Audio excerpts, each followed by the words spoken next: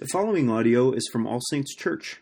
For more information about the church, please visit our website at allsaintsgb.org. Our New Testament reading this morning is found in Mark chapter 6, verses 30 through 44. Hear the word of the Lord. The apostles returned to Jesus and told him all that they had done and taught. And he said to them, "Come away by yourselves to a desolate place and rest for a while." For many were coming and going, and they had no leisure even to eat. And they went away in the boat to a desolate place by themselves. Now many saw them going and recognized them, and they ran there on foot from all the towns and got there ahead of them. When he, that is Jesus, went ashore, he saw a great crowd, and he had compassion on them, because they were like sheep without a shepherd. And he began to teach them many things. And when it grew late, his disciples came to him and said, "This is a desolate place, and the hour is now late. Send them away to go into the surrounding countryside and villages and buy something to eat." But he answered them, "You give them something to eat." And they said to him, "Shall we go and buy 200 denarii worth of bread and give it to them to eat?" And he said to them, "How many loaves do you have? Go and see." And when they had found out, they said, 5 and 2 fish. Then he commanded them all to sit down in groups on the green grass. So they sat down in groups by hundreds and by 50s. And taking the 5 loaves and the 2 fish, he looked up to heaven and said a blessing, and broke the loaves, and gave them to the disciples to set before the people. And he divided the 2 fish among them all. And they all ate and were satisfied. And they took up 12 baskets full of broken pieces and of the fish. And those who ate the loaves were 5,000 men.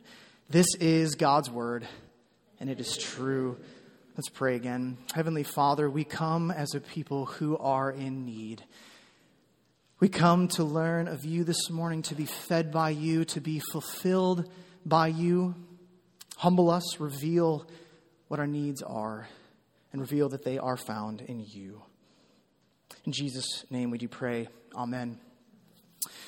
August 4th, 2020, Beirut, Lebanon exploded. The capital city of Lebanon, holding 2.2 million people, experienced what felt like a nuclear explosion. A warehouse in the port of this city had been unsafely housing ammonium nitrate, and an immense amount of it. In a moment, it went up in a flame, in a burst, in an explosion. What started as a fire ended in utter devastation for Beirut and for the nation at large. The blast was heard over 150 miles away on the island of Cyprus. Surrounding nations around Lebanon even felt the shockwave as it came out from the city. Over 200 people died that day, over 7,000 people injured, and over 300,000 people were homeless. That's Brown County. Imagine that, homeless in just a moment. Imagine the needs there. To say that the people in Beirut were needy or in need is quite an understatement. In recently viewing a short documentary on this event, it was clear that the people's even just basic needs in the aftermath were hard to be met or difficult to be met. Even sleeping, just surviving, eating day to day. Beyond this, their felt needs were being shouted in the streets at a government who allowed these substances to be held in the port. They wanted leaders who would fight for them, who would provide ways for respite from this catastrophe. Even more palpable in the interviews, in their voice, was that sense that their ultimate needs were going unmet. Genuine hope, joy, security, satisfaction. They had no hope that these would ever be met again. You could see it. At times it takes a catastrophic event like this, as horrific as the one there, to expose the neediness of humanity. Whether it's in basic needs or varying felt needs or even in our ultimate needs. It takes a catastrophic event to show that, but other times it can take simple moments to show our needs. What happens to you if you don't eat for several hours? I think this is where the word hangry came from, right? Hungry and angry. What if your felt need of being left alone or of having some sense of security in a very unsafe or insecure world goes unmet? What if your ultimate needs go unmet? In some form or another, you are feeling unfulfilled, discontent, dissatisfied. We are a people who live in constant need. Whether we realize it or not, whether there's a catastrophe that shows it or not, we are a people in need. And in truth, God has created us in such a way to have these needs so that we would find our all in him. We see in Mark 6 today that Jesus is compassionate. Jesus is compassionate, my friends, and he knows what we really need. Because of this, we can bring our needs to him and we can be satisfied. For some hangers for the sermon today, you can think of it in terms of basic needs, felt needs, and ultimate needs. We'll cover them all. But in our first point, we see that Jesus sees and knows the basic needs of his people. And not only of just his people, but of not his people, the crowds. The people who don't hunger for Jesus, but who hunger for Jesus to do something they want. This morning, are you aware of your basic needs? Do you ask God to meet them for you? Are you thankful when they are met, or do you take them for granted? Mark 6 has told us of Jesus giving authority to his 12 disciples and then sending them out to preach and to heal and to cast out demons. We also learned that Jesus' cousin, John the Baptist, one of the greatest prophets, was beheaded by King Herod just before this. And so in verses 30 to 32, we can imagine the disciples who are overjoyed as they come back at what they saw come out of their mouths, what they saw come out of their fingertips, and the evil they saw come out of people. They're overjoyed, but yet it's mingled with a sadness, a sorrow over the death of John the Baptist. They're likely feeling needy, both physically and emotionally. And what does Jesus do? Well, in verse 31, he shows compassion. He invites them to come away by themselves to a place emptied of people to find rest.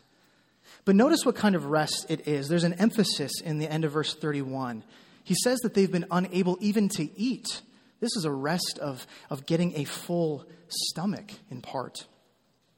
Jesus sees their neediness and he invites them away to be fed.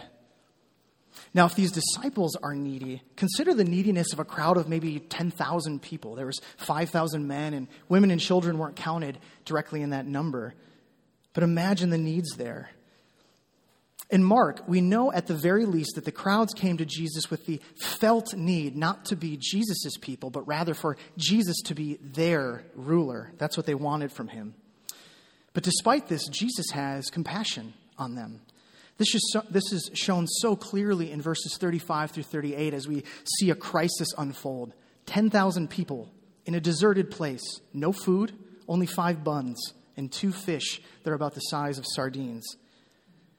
Jesus sees, he knows, and he has compassion on the crowds by meeting their most basic need, to eat, to not starve.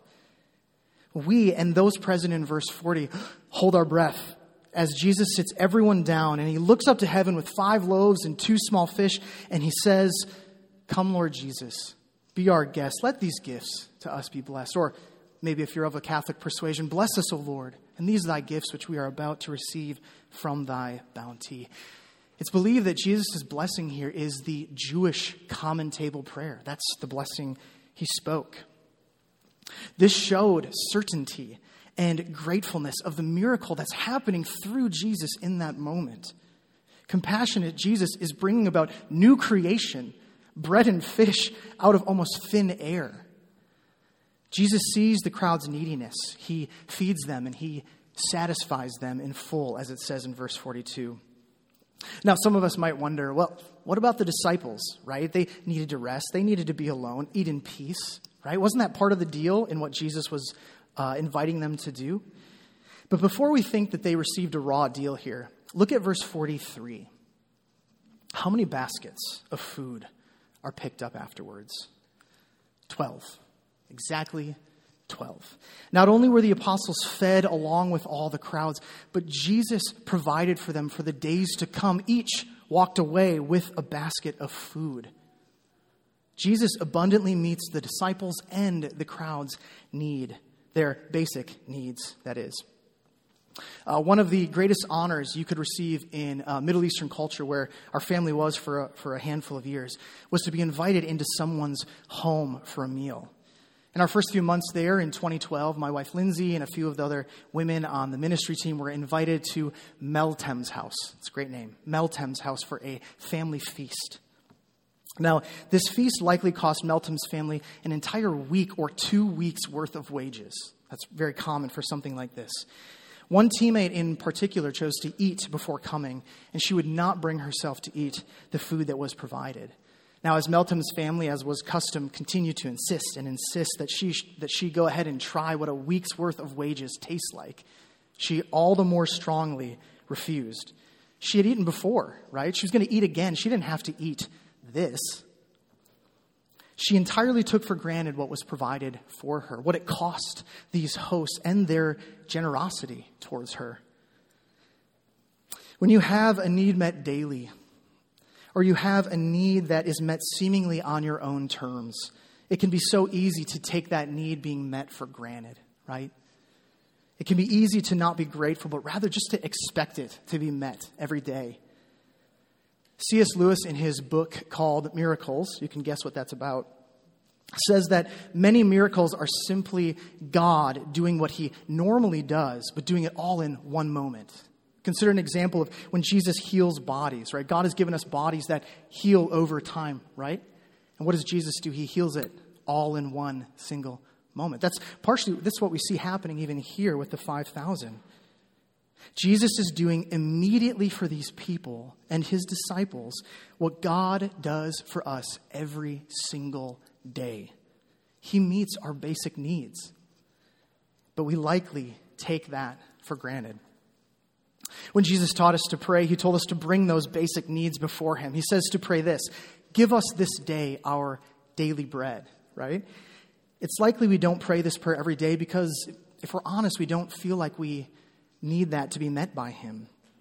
We can provide for ourselves. We don't really see ourselves as needy in those most basic needs. We don't relate perhaps with the crowds of hungry people. Brothers and sisters in Christ, Jesus knows what we really need. And he does in the most basic way, and he provides it for us. Your full stomachs, your full refrigerators and freezers, etc., it proves it that Jesus has provided for you before you've even asked. For us to bring our needs to him, our basic needs to him, we probably should start by giving thanks for the ways he already meets our basic needs each day. Perhaps today you don't relate, or rather you do relate to the people there in those fields, in that desolate place. You don't have a full stomach. You go hungry. Or maybe some other basic need, right? Sleep. It's eluding you in some way.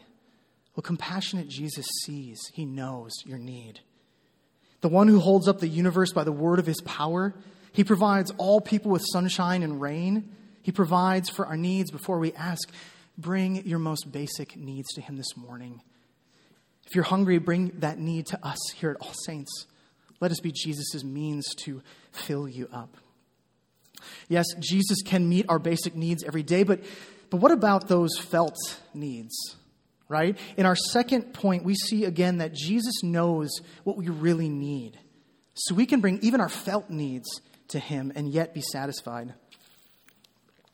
Remember again what the disciples are likely feeling in verses 30 to 32, right? They're overjoyed, but likely physically fatigued, likely emotionally fatigued, mourning the death of John the Baptist. But compassionate Jesus' invitation to come away to a desolate place seems to be aimed both at filling their stomachs and also, right, meeting that felt need of physical and emotional rest being met. But their felt needs seem to be trampled by about 10,000 people, and Jesus' choice to be compassionate on those people. In verses 35 to 37, the disciples come to Jesus giving quite a sensible suggestion, right? They are perhaps trying to get their felt need met. Jesus, send the crowds away to go get food for themselves. Jesus' response makes even us uncomfortable. No, you feed them. A perhaps angst-filled apostle responds in disbelief. Should we pay 200 days' worth of wages to get enough food for these people? But Jesus doesn't back down. Go, see how many loaves you do have. Could it be that the disciples' felt needs were not their real needs? What about the crowd's felt needs? As mentioned earlier, the crowd's felt need is for a political and a military Messiah who would save them from the Romans, save them from all foreign enemies. Well, in verse 34, Jesus meets the crowd with those felt needs, and he has compassion on them. They're sheep without a shepherd. Now, the word shepherd often carries a caring, kind of a pastor-like response, one we often see modeled even so well at All Saints Church. But the word shepherd also, even more chiefly in that day, had an overtone of a ruler, one who had authority, one who could win in military conquest, a victorious shepherd. And Jesus quite literally sees that need that they have for a shepherd. And he's willing to have compassion on them, but he's not yet willing to be the victorious shepherd that he will be later on, the one that we still wait for to come back. But in Jesus, we see this pure authority and power meeting overflowing compassion and love, and they're united in Jesus. And then we see Jesus meet not their felt needs, but the real need in verse 34 by teaching them many things. The crowd's felt needs was not their real need in that moment. This past school year on Wednesday mornings, my eldest daughter, Zoe, would go off to school with Lindsay, and I'd watch our other two youngest before the fourth came along. And our liturgy on Wednesday mornings usually took us to Target at one point or another, and even if it was just for bubble bath things. But at times we'd end up in the toys section, and that's where I would hear just the most beautiful thing out of my kids' voices. I need that. I need that. I need that. Can I have that? No? Why? Why? Right? It's only funny. It's only funny because we do that too, right? We don't say it out loud as we walk through the sporting section. That might be uncomfortable for others. As we browse for new shoes or new clothes, as we scroll Amazon in the company of others. Sure, we know we don't need another new fishing rod. We don't need another new top or another new t-shirt or another whatever fill in the blank. But what about when those felt needs really arguably are real needs? Like rest after difficult work or solace after the death of a friend. Wasn't that the disciples' situation? What about if we're really in need of a leader who isn't in it for his own praise? Or a leader who isn't just a puppet for other people's agendas? Wasn't that the crowd's situation? At 2 a.m., my felt need to sleep feels pretty real. The baby says, no, it's not. Jesus knows that my real need is to learn dependence on his grace at 2 a.m. because 9 p.m. apparently will not do. Aging fathers maybe feel, I need a sense of adventure out there, away from the monotony of life, away from the troubles in this last year. But fathers, probably your real need is to spend your skin on the adventure of chasing your bride, chasing your kids who just want you, or even chasing sheep here in this church who'd love to be chased. Single teenagers or adults maybe feel, I need a significant other to love me. Then I'll be beautiful. Then I'll be validated. I'll be handsome. I'll be desirable. Your real need is likely to learn that you are more precious and valuable in Jesus' eyes than you ever dared hope for. Moms maybe feel, I just feel the need to be left alone. I just need silence. Jesus knows your real need is to receive by faith the good, the hard, and the tiring. Those aren't the nicknames of your children or husband, but you still need to receive those things.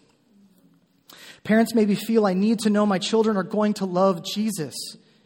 Your real need may be to open your hands even wider, to show discipline more consistently, and to apply grace all the more generously, and then trust that Jesus loves your kids more than you ever could. I'm not saying that all these felt needs are illegitimate. By no means, right? They're legitimate, but rather, Jesus knows what we really need. With the crowds, Jesus taught and fed them as a shepherd would. With his disciples, Jesus didn't force them to teach. Notice that. Only Jesus taught. They sat over here and listened, probably grumbling. Jesus, what he gave to them, he confronted them for their lack of compassion. Then he invited them into a miracle.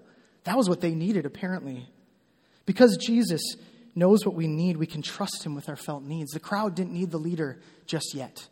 They needed full stomachs, and they needed to be taught by Jesus. Friends, he knows our needs better than we do. And because he cares for us more than we ever could care for ourselves, we can trust him with each and every single need, especially especially the felt ones that are arguably really real needs. In our third and our final point, we ask, will Jesus meet our ultimate needs? Are you satisfied in life today?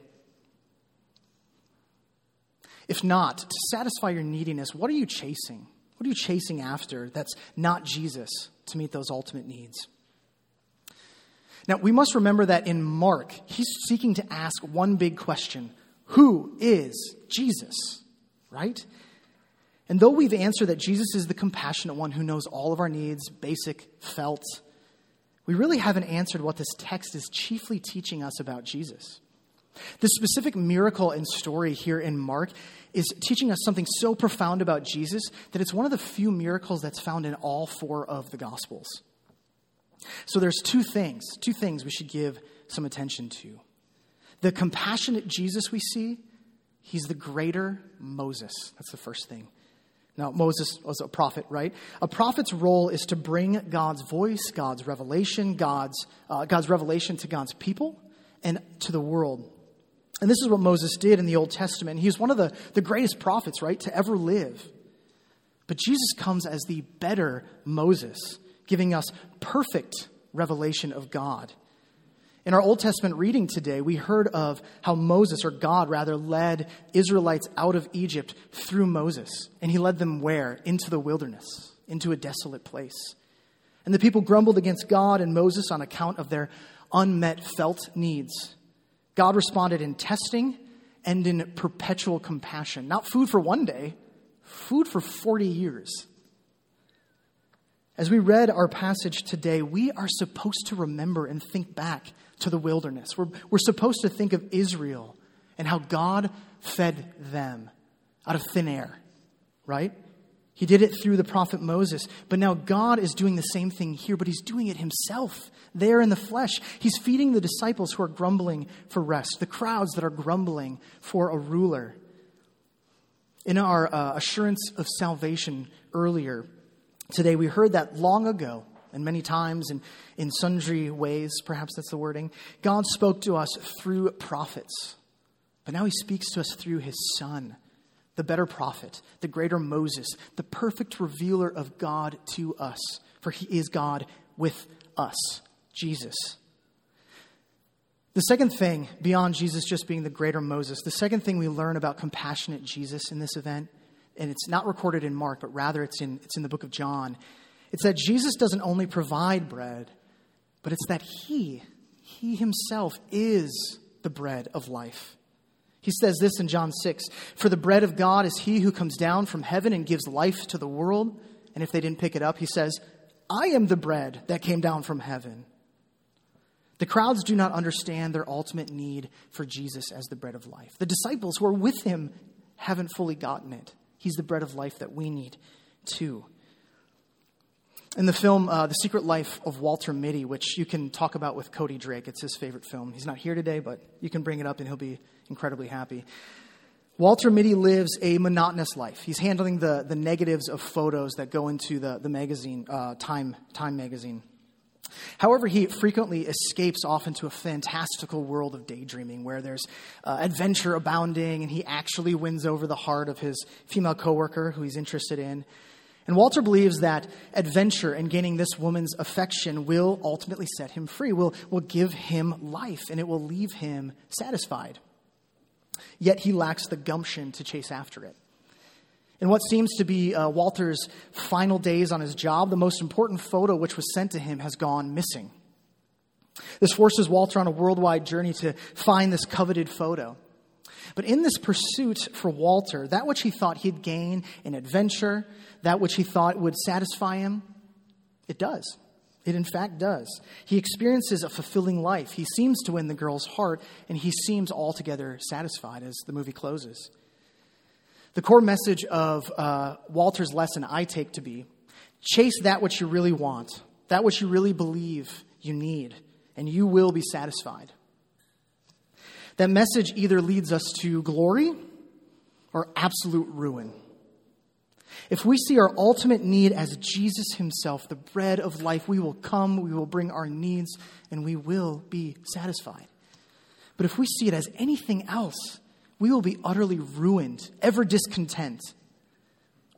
The interesting twist in that film is that the thing that Walter is pursuing, that coveted and lost photo, it ends up being within his reach for much of the film. He just doesn't know it yet. Do you know what you pursue as ultimate, as an ultimate need instead of God? Here's how you find out what that is. Fill in the blank in this sentence. If I just had, then I'd be satisfied. If I just had enough money. If I just had a happy marriage, a baby, the right job, respect from others, this person's approval, affection, and attention, then I'd be satisfied. Mark is telling us that Jesus, who spoke a common table prayer and brought about the feeding of 10,000 people, is the same God who fed an entire nation in the desert for 40 years. Jesus is not a lost photo just within reach. Jesus is here now with us. He is the compassionate God-man who is the greater Moses, the perfect revealer of God with us. And he's here. He's the bread of life. He's waiting for us to pick him up and feast on him. Jesus knows what you ultimately need is him. Compassionate Jesus satisfies your ultimate need for hope, your ultimate need for some sense of security in a world that doesn't feel all that secure. Compassionate Jesus satisfies your ultimate need to be loved and known. He knows you and loves you more than you love or know yourself. Compassionate Jesus satisfies your ultimate need for joy, where you are fully approved of as a son or daughter, one who is held both in this life and the one to come forever. Friends, ask Jesus today for the grace to unhinge your heart from those things that you pursue as ultimate. Because Jesus knows what you ultimately need. Bring your ultimate needs to him and be satisfied. In closing, briefly here, the more time I spend with small children, not only my own, but others, the more that I am convinced that adults are simply children who've learned how to mask their needs pretty well, or who learn how to communicate their needs in a way that kind of says, I have a need, but not really. I'm not that needy, right? Compassionate Jesus knows what you really need. You don't need to mask it. You don't need to hide how you communicate it. Embrace the neediness. You were created to be needy and to have those needs met in Christ. Because Jesus knows what you really need. Bring your basic needs. Bring your felt needs.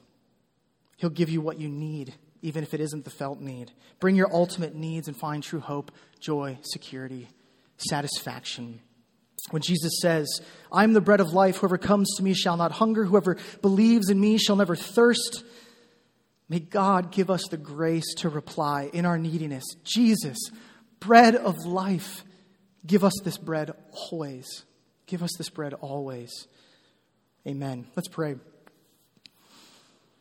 Heavenly Father, we can be so unlike little children who very clearly say every day, I need that. I need that. Jesus, show us our neediness so that we look to you and we say, I need you. I need you, because you will not say that we cannot have you. We won't need to ask why. You give us yourself, and it is enough. May we ask for this bread of life always, and may we be satisfied in you forever. Thank you, Jesus, for your goodness to us. Thank you for coming and knowing and meeting all our needs. It's in compassionate Jesus' name we pray. Amen.